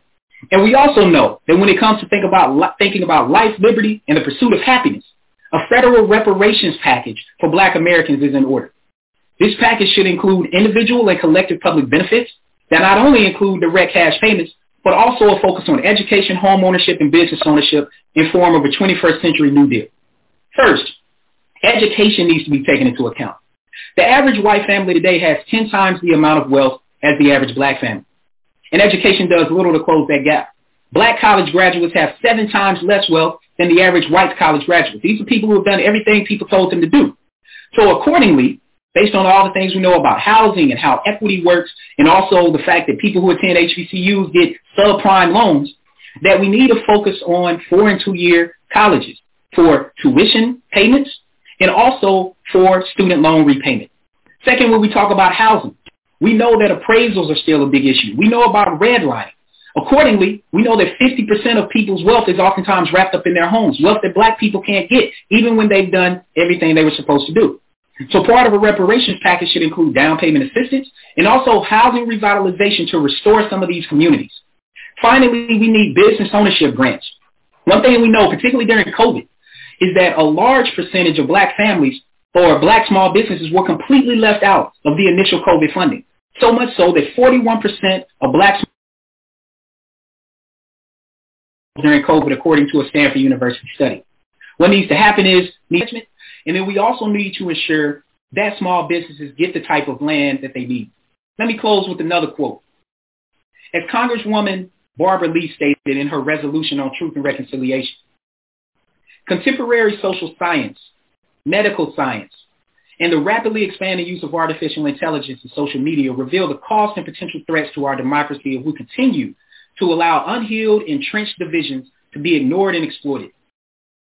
For those wanting to tell their children that they were on the right side of history and did the right thing in this moment, now is the time to truly show your true morality and what it means to be an advocate and what it means to be a true American by paying reparations to black Americans so that we can finally heal and get past systemic racism. Mr. Wright, thank you. We want to move to the opening statement on the opposing side. Mr. Epstein, you have 10 minutes. Thank you so much. Let me begin by trying to figure out how we put this in some kind of larger context. What Rashawn has done in this situation is to talk about all the things that happened with respect to the slavery and other situations, as if it were every white person to some extent, every American that was responsible for these things. And there's no particular discussion there about the complications associated with several factors. One is that if you start looking at the way this history ran, it's very much more complicated than one would start to say. So to begin with the fact of the Civil War, there were several 100,000 Northern American whites who were killed during the Civil War in an effort to end slavery in the South. They have descendants as well. Many of them paid for this in blood. And so the question that one has to ask is whether or not the descendants of those people who did everything they could within their power in order to end the scourge of slavery now owe reparations upon top of the ultimate sacrifice that they made under these circumstances. And I think it's extremely difficult to make that kind of claim. Then, of course, it turns out that there are many Americans who came to this country long after slavery was abolished, many Americans who came and worked very actively in the civil rights movement in order to abolish many of the situations that had taken place. If you start looking at all of those kinds of things, it becomes very hard to say why it is that there's a collective responsibility when it turns out that so many individuals who are part of our polity have done everything that they could in order to come out on the other side of that question. I think the second question that we want to do is to set some measure of black progress under these circumstances. The figure that I like to use the most in dealing with this issue is the question of life expectancy. And if you take that number in 1900, which is in the period of Jim Crow, average life expectancies of black individuals was in the neighborhood of 31, 32 years of age. For white people, it was 47, 48 years. That gap has largely closed. And the close, it's not because of the particular programs that created impediments. It's because the vast transformation in American culture in the time that started in 1900 to the present has resulted in an unleashing of black talent, which essentially has allowed things to equalize in a certain way. Wealth patterns, of course, are different, but so are consumption patterns. And in fact, if you check consumption patterns with respect to white and black individuals in given kinds of industries, you tend to see a fairly systematic difference in the terms of their willingness to save as opposed to their willingness to spend. That cannot be attributed to something that you want to call systemic, and that's a question of individual choices. All of us are entitled to make them, and if you want higher consumption today, you're going to end up with lower rates of benefits tomorrow. Then what you also have to do on this situation is to compare this to other kinds of situations in which we've had situations of compensation. Rashawn mentions quite properly that there was 40 acres and a mule. This was 40 acres and a mule promised to all the individuals who were slaves at the time that slavery was over. He also mentioned the situation that took place in Germany after the Holocaust, where in fact there were 6 million Jewish people who were killed, and there were probably 1 million survivors in fragmented situations. The compensation that was given was not given to descendants 8 generations later. It was given to the very individuals who had been victimized by these situations. It was well understood that there was no way you could compensate families that were completely wiped out. And the payment for Israel, which was rather substantial at the time, was essentially an effort to try and provide compensation to a nation, which would serve as a rough proxy that you had with respect to the individual losses. We also heard reference made to the situation with respect to the Japanese internment camps, which was another kind of horrific type situation, though no near as bad as slavery. And again, when that took place in 1988, it took place with respect to only those people who were survivors of the particular program. No money under those circumstances was allocated to descendants, many of whom had done very well with respect to their own lives, and it was thought to be utterly inappropriate. It's also clear when you made these kinds of compensation programs, the only thing that you did was to give cash to people or kind benefits to people who were the direct victims of that. Nobody thought that the doctrine of reparations was something which required you to make major structural changes in the way in which one ought to work an economy. And it's here I think I do disagree quite profoundly with Rashawn in the way in which he tries to attribute the difficulties associated with the modern situation. I do not think, for the most part, that a claim of systematic racism is going to work. In order for that to work, you have to have some systematic racism. And it turns out, if you look in the United States at the height of segregation, lasting until the 1950s and so forth, it was easy to target the people whom you think were wrong. But if you try to figure out today whether or not there's a consensus, the overwhelming power of the diversity movement suggests that there are very few systematic racists in positions of any kind of power or whatsoever. So the question then is, what are you going to attribute some of the differentials to? And I think Rayshon is correct to say that there have been certainly educational deficits and so forth. But if you start going back to the history, what you discover is that the kind of relationships that you had start getting worse after 1950 than they were perhaps 50 years before. So if you take, for example, black and white unemployment rates in 1948, it turns out that they're roughly equal. That doesn't sound like you need to have reparations for the labor market. You then introduce a minimum wage law. Black labor got lower wages at that time because of lower skill levels. And now, in effect, the minimum wage law started to change the distribution of black and white unemployed workers. And so what you then do is you have the situation today where there are very strong differences. The question is, do you want to attribute this to slavery or systematic racism? No, I think what you want to do is attribute this kind of behavior to the sort of well-intentioned legislation that sometimes backfires when you start to put it into effect. This is true of a large number of particular programs. And so if you wanted to think, for example, about zoning type situations, these are generally thought to be highly attractive. But the net effect of many zoning laws has made it impossible to builders to put up apartment houses of modest means in areas close to public transportation, which would allow people to get themselves to work. And so what I think you want to do is not think first about reparations as a problem for this situation, which is going to create real differences of opinion as to how much is owed and who is going to be eligible. I think what you first want to do is to see what kinds of barriers that you have towards progress which can be removed.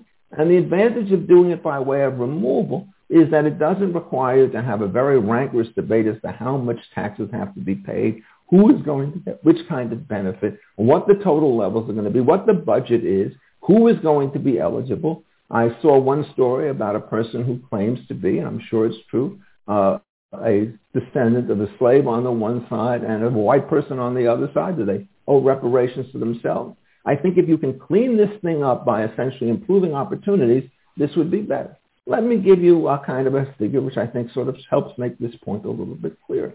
You start looking at labor performance in minority communities and so forth. It turns out they do better under Donald Trump than they do under Barack Obama. Why is this? Because Trump was essentially less of a regulator on these domestic issues than Obama was. And if you're less of a regulator, you're going to get rid of the taxes and other barriers to entry. And low-income workers will do much better when these barriers are lifted because they constitute a very large fraction of their wages than people who are on the other side of the distribution. And so therefore, again, a program of market liberalization is going to start to achieve this. And the same thing could be said in virtually every other market that you want to talk about. We talk about health difficulties and so forth. Let me again mention one of the serious problems. In 1912, there was something known as the Flexner Report, put together by a very distinguished physician at Johns Hopkins University. And what they advocated was for very high standards for medical schools. The net consequence of that was to close down large fractions of the black medical schools that had existed and even thrived under a system of segregation. And so this is a classic illustration where a well-intentioned informer starts to create the very kinds of difficulties that we start to avoid. I am a classical liberal. I don't believe in no government. I do believe in a strong government that does certain things. But I think programs that are put into place that are trying to improve the lot of any group by taxing one in order to give to another, for whatever motivation, will in the end backfire and leave everybody worse off than they were before. So as I start to look at this particular situation, I think what we should do, and I guess I have about a minute, is that right, Chauncey? Sure. Is that you want to look also at some of the achievements so you get a better perspective of this. It took a lot of guts to get John Brown v. Board of Education through. Not at the time. It was not an easy decision. It took a lot of work to get the 1964 Civil Rights Act through, the Voting Acts Right of 1965, which made a huge difference. And I think what he wanted to do is to celebrate the success of some of these programs. So where there were systematic exclusions from the polls all the way through the 1950s and 60s, by the time you get to the 2000s and 10s and 20s, the level of black participation in many districts is higher than that of white participation. This suggests that we've done something and we've done something right.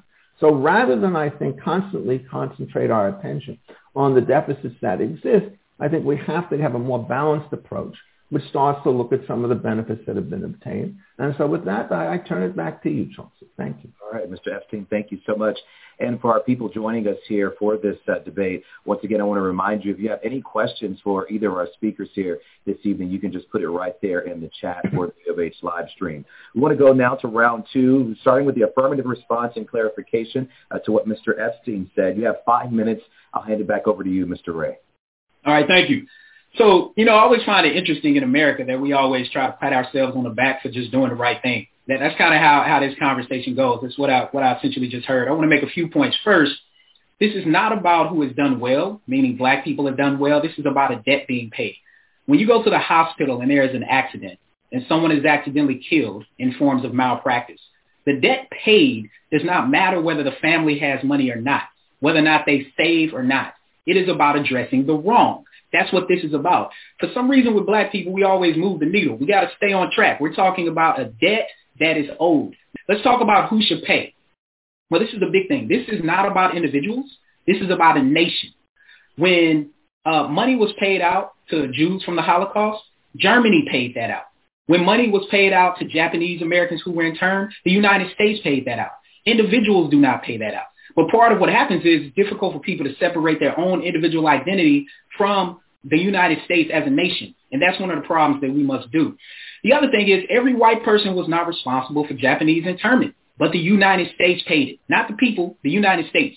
Again, every German was not part of the Holocaust. I spent time in Germany. I taught at the University of Mannheim. I studied what was happening there and how they went about healing themselves. The United States is quite far behind that. The other thing is there were people who came after World War II, and their tax money was paid for Jewish Americans, which, mind you, for Japanese Americans who were interned, their reparations did not come through until 1988. See, we have to be clear about the history, that this wasn't something that was happening immediately. Let me go to 3 other points. First, let's talk about savings. Research actually documents that black people are actually more frugal with their money. They just have less wealth. Irregardless of that, that really doesn't even matter because we're talking about a debt that's owed. Like, you don't think about allocating money for somebody who has some kind of malpractice accident on whether or not they're going to save the money or not. We only do that with black people. The other thing is when it comes to systemic racism is unfortunately a part of American society. Calling the way that Dr. Epstein mentioned, I think used the term systematic racists as if they are individuals. That's not what we're talking about here. Systemic racism is not part of individuals. And as Dr. Eduardo Bonilla Silva would say, that racism can exist without racists. This is about racism operating on a systemic level. I'm going to try to take 60 to 75 seconds and really try to summarize this so that people understand what's happening here. Quick sociological note. Racism operates on 3 primary levels: an individual level, a meso level, and a macro level. I'll focus on the 2 polarizing ends. On the individual level, that's the way people primarily view racism, as if a person is engaging in racism against somebody else. That happens, sure. What we're talking about, though, is the way that racism is baked into our policies, our rules, our laws, and our regulations. I'll give you a few examples.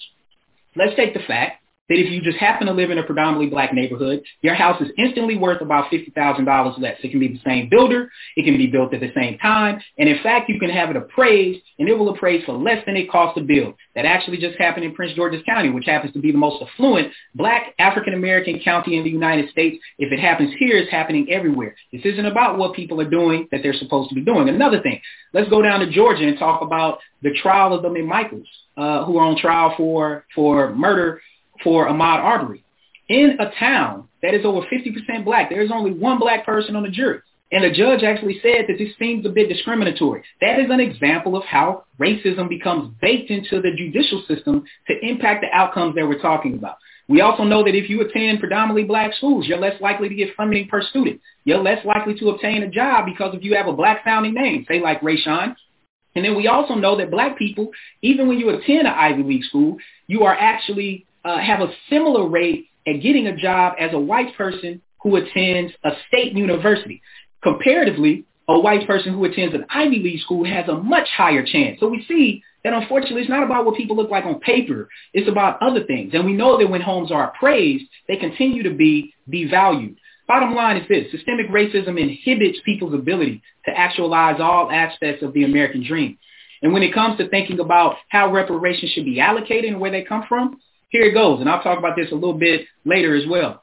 Over 2 billion acres of land in the United States is federal land. Federal land represents 25% of all land in the country. Anybody who owns property knows you can sell it, you can lease it, you can rent it out. That is how reparations can be paid. And talking about under Donald Trump, let's talk about that. In 2018, Donald Trump actually authorized the availability of over 2 million acres of public land in Utah. This was the largest release of public land in U.S. history at a modest rate of $25,000 an acre. This equates to $50 billion. And part of thinking about that money is money that can be allocated for programs to firmly address the root cause of this problem, which is slavery in the United States. All right, thanks a lot, Mr. Ray. I want to go back to Mr. Epstein. You have 5 minutes on the opposing response and clarification to Mr. Ray. Thank you. Let me start off with the question about is the debt. And it turns out there are many complicated debts, and they're sometimes collective, as Mr. Ray says. But if you start looking at the kind of situation, it's important to remember that there are also statutes of limitations that are imposed with respect to these rates. In every single case in which reparations has been paid to the individuals who received it. And if it turns out that you can't do it within that particular time, you do not do it at all. When you did the Japanese reparations, they were paid by the nations because it was national policies that did it. I understand all of that, but you did not do it with respect to the descendants. So the question then is there a situation why these debts are completely open-ended in terms of the way in which they go, so that at no particular point can you ever decide that they are done? And we're talking here, if you're talking about slavery, about an institution that ended in the United States about 160 years ago. And if you start talking about what happened since that time, and you're trying to figure out what did happen in there, the question you have to ask is, if you're going to start to think about this as a debt, do you start to think about some of the various programs that were made, often huge transfer programs, particularly in more recent years, as though it's a down payment with respect to that debt? And so it's not just a question of looking at that particular time. You start looking at these programs. And if you're trying to figure out the amount of wealth that has been transferred from white individuals to black individuals through a whole variety of programs, this is going to turn out to be a fairly substantial number.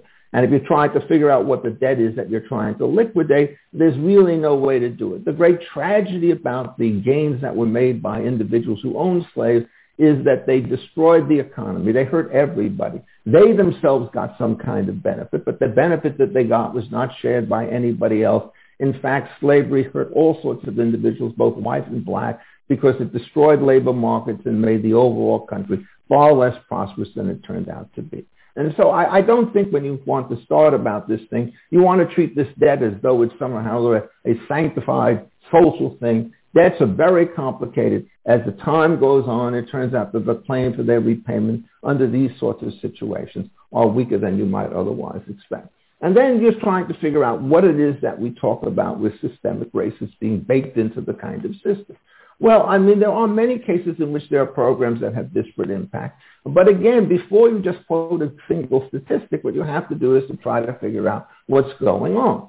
So if you say that, yes, well, it turns out you have an identical house in a black neighborhood that you have in a white neighborhood, and therefore they ought to appraise the same, somebody's going to come back and you and says, well, what's the rate of maintenance that you've had on this house? Then they're going to sort, what's the caliber of the schools you have in the neighborhood? What's the level of crime that you start to have? And when you start to do that, you then may be able to find out kinds of situations in which it turns out that they're perfectly rational explanations apart from racism, why it is that these kinds of differences start to exist.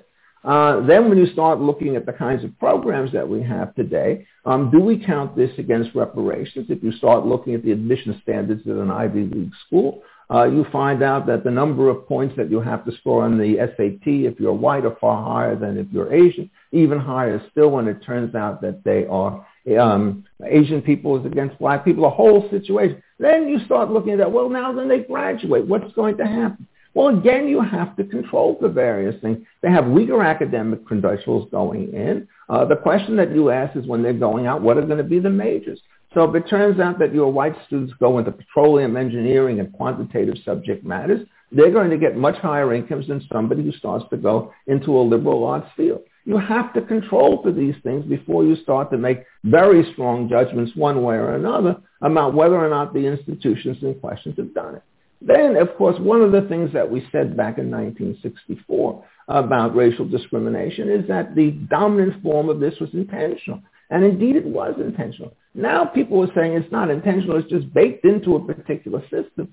But also baked into this system are institution after institution and party after party who are dedicated in every way, shape, or form to eliminate the vestiges that we've had with respect to segregation. And so instead of talking about what's quote-unquote baked in implicitly, we also have to speak what's baked in explicitly. And in the United States, there is no formal policy that is put into place today which is designed to perpetuate anything that was done which was wrong at any other time. And so as you start to go through all of these particular programs, it seems to me that trying to figure out how you rectify wrongs that took place 160 years ago is a dead loser. If you're trying to figure out what's going on more recently, you cannot just simply form one particular side and say it's the systematic stuff that you did is bad. You have to also look at the other side on this and figure out what the offsets and so forth are. You know, I'm old enough to remember what it was like living in the United States when Brown v. Board of Education came down. I was 11 years old at the time. And you could see the segregation. You knew everything that was going on. The transformation in American life in both the public and the private spaces has been nothing short of spectacular since that time. And so to try to say that all of this stuff is somehow or other an image because of what's been baked in, it seems to me that when we start to look at these things, it's absolutely critical that we take into account the positive achievements that have been made, give them due credit, and then try to build on those. And I think the effort to try and go back to past claims and to say it's a collective debt that is owed from 150 years ago will not work. I think if you're trying to do it on systematic racism, the claim is sufficiently fuzzy in so many ways. There's so many counterfactuals that it's not going to work at that point today. I appreciate why it is that there are things that are owed and why people are duly upset. I am certainly in favor of any institution that is private that wants to make voluntary contributions to any particular program for any reason is certainly to do so. And if Georgetown University wants to make a program which will help the descendants of slaves, by all means, they should be able to do so. But I think that in the end, we cannot find either in the situation of slavery long gone or the very complicated social patterns that we have today sufficient grounds to have the huge transfer programs that Professor Ray has advocated. Gotcha. All right. Our questions are coming in from some members of our audience, but right now we want to give you all a chance to ask each other questions. I want to start with you, Dr. Ray. You can have your first question to ask Mr. Epstein. All right, great. So, look, I think one of the things about this is if any racism exists similar to sexism, we should aim to dispel it from this country. And as a sociologist, we control for things. We control for a whole lot of stuff. I could send you some studies after this. That's what we do. We control for stuff. My first main question is, as we think about what just happened with the recent election on Tuesday, we know the two cities in particular that are quite different, Greenbelt, Maryland, and Detroit, Michigan, just voted to have reparations commissions to pursue this. These are voters voting in two very different types of communities that I know quite well because I've studied at University of Michigan, and then Greenbelt is right down the road from College Park from the University of Maryland. And we also know that in the state of Virginia, that the state legislature recently ruled, and this is important because as you just noted, in Virginia, they elected a Republican governor. And so Republicans and Democrats have came together to actually say that state universities, including the University of Virginia, need to figure out the legacy of how slavery helped to create these endowments like Georgetown. The point of saying this is clearly this has moved into the public space. We could talk about Evanston. We could talk about what's happening in Rhode Island. We could talk about what's happening in Asheville. What is your reaction to these particular public movements and the shift in public opinion and actual voters saying that they want to see reparations move forward?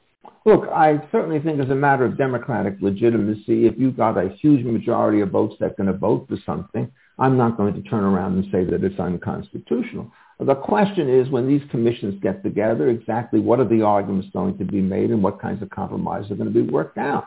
And I don't think from the way in which one states the problem you could do this, because there are many other trends that you see at the same time. So, for example, with all the chaos that took place in a place like Minneapolis and so forth, all the movements to essentially get rid of the police department and put in a Department of Public Safety, I think, indicated that there's a lot of uneasiness about some of the more extreme views on that particular side. And so that the whole situation that we have in many cases is much more complicated. So fine, they want to put their commissions together if they're going to vote it and it's by majority. I'm not making a constitutional argument. What I would do, however, is I would say, let's see what you're trying to put together. So you mentioned the University of Virginia. Well, somebody would go back to the history and see what kinds of programs it had. But it's one thing to have a single institution like the University of Virginia figure out what to do and then to have Congress decide to do this for the entire United States.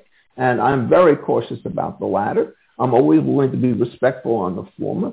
In fact, in a particular case, there may be something of sufficient power that I might decide to vote on the other way. I'm not trying to be categorical, except against this kind of global claim that if you look at the United States, all 333 million people in this country should be treated the same way. Okay, so that's my answer. All right, now, Mr. Epstein, I'll give you the floor to ask Dr. Ray your question. Yeah. I mean, one of the things that we've had in the United States are other kinds of programs which are designed to create sort of preferences by way of restitution, including the university space. And so if you look, for example, at the University of California system, there is now in place a number of programs which insist that before you even look at the academic qualifications of anybody, you give them an affirmative action study. And the one particular answer that will get you a flunk is to say we ought to do this on a colorblind basis and look at the content of your character and your qualifications and not racial preferences. And so when they did this at the University of Davis, what happened is they virtually got all women and minority candidates and nobody else was through. And so the question I'm going to ask is, do you think that we should use in these universities these kinds of screens before we make our academic appointments, or whether we ought, on the questions of academic hiring, go back to more traditional contexts of merit, worrying about maybe affirmative action at the edges, but not treating it as a precondition for decision? So how do you respond to, or what do you think about that? Yeah, good question. So I think it's important for people to realize the history here. This is part of a legacy of affirmative action policies in education. And I think we only have to look at in letting black people were unqualified in. That's always the narrative. But actually, when they did the analysis, they found that actually wasn't the case. And the Supreme Court ruled at that time. They said in 25 years, I think this was 1978, late 70s, they said in 25 years, we hope race is no longer needed to be included to make these assessments. We fast forward to 2003 and we have the University of Michigan case, where in that case, a plaintiff brought a suit forward saying that she didn't get into law school because unqualified black people were getting in. Again, that's the claim. We got to think about this history. Part of what's happened in America is that the social construction of race has been used to justify the science of race, meaning genetic supposed differences by race that lead to the justification of exploitation of race for economic gains. So in Michigan, when that case came before the Supreme Court, they said, you know what? We actually didn't find credence in your claim about race. But if you had brought your case about gender, you would have won, because we have definitely been letting men in who have much lower outcomes and lower scores than women do. But we didn't have a big problem with that, did we? We only had a problem when it came to race. Let's go down to Texas, where we are right now in Houston. Part of what happened in Texas, a lot of people know, it was a Fisher case, where at University of Texas, a student didn't get in. She said that the reason why she didn't get in is because University of Texas was letting in unqualified black people. Texas actually did something that was really, really important. What Texas did, similar to Arkansas, started focusing on geographic location. Because one thing they realized is you can take cities like Gary, Indiana, Baltimore, Philly, D.C., and you can literally take Memphis. You can literally take a map from 100 years ago and put it on top and look at biracial composition, and you see that people have not hardly moved at all.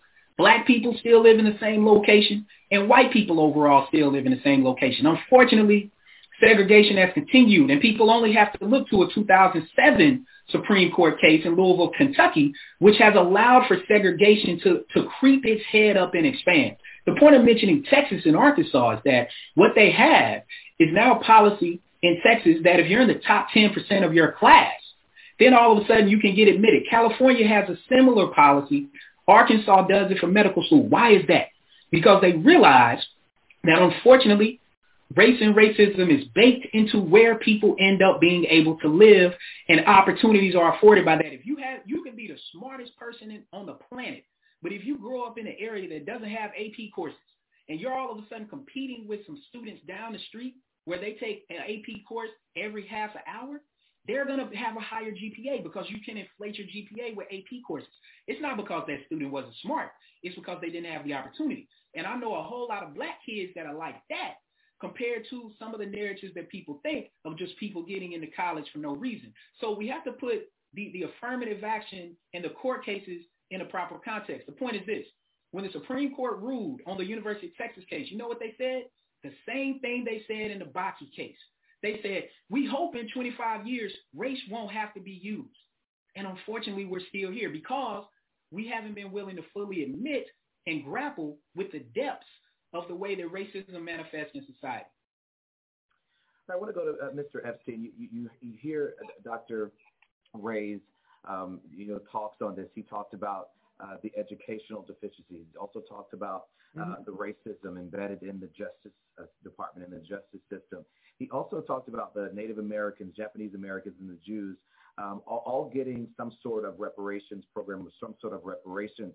When you look at Black Americans as being the only group to not have some kind of system of redress, and you hear the term a debt that is owed, what comes to mind, and why don't you think a debt is owed?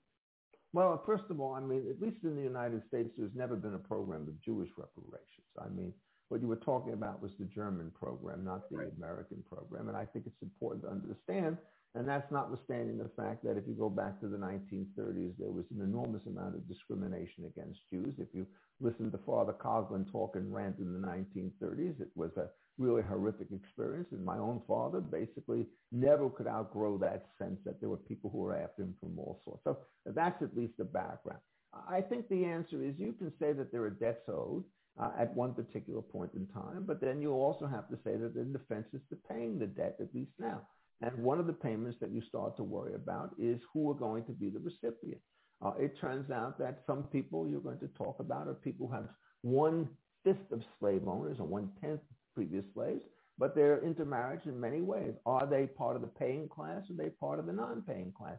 You don't have that problem when you're looking at this with one generation. You know exactly who it is. The moment you go to 8 generations, it turns out that there's probably nobody, all of whose ancestors are slaves. And there are going to be more people, obviously, who have no slavery. But you can't simply find the clarity with respect to the they who are to be paid that you were under the other type of situation. It also turns out that there's so many other things that have been done in response to this, not in a formal program of reparations, but in effect, which have had enormous benefits under these circumstances. I can assure you, notwithstanding what Professor Ray said, affirmative action programs are alive and well in universities. And in fact, when I wrote about the Michigan case, the position I took may surprise him a bit. I said there are gaps that you're going to have to worry about in the educational system. You can't pretend that they're not there. But my standard in trying to figure out how a public university ought to dole out its stuff is to look at private universities, and to the extent that they are constantly engaged in this kind of activity. Indeed, I've run an affirmative action program myself when I was a dean for a very short period of time. Public institutions should have exactly the same way. And so I have disagreed in terms of affirmative action programs with the Supreme Court when it says you ought to apply a public colorblind system. But on the other hand, I certainly want to do a colorblind system when it comes to criminal offenses. So I think the answer is there are a lot of decentralized ways to try to deal with these things, and trying to do this at a natural level is going to provoke a firestorm of protest by all sorts of people. And I think if you could decentralize the inquiry, you'll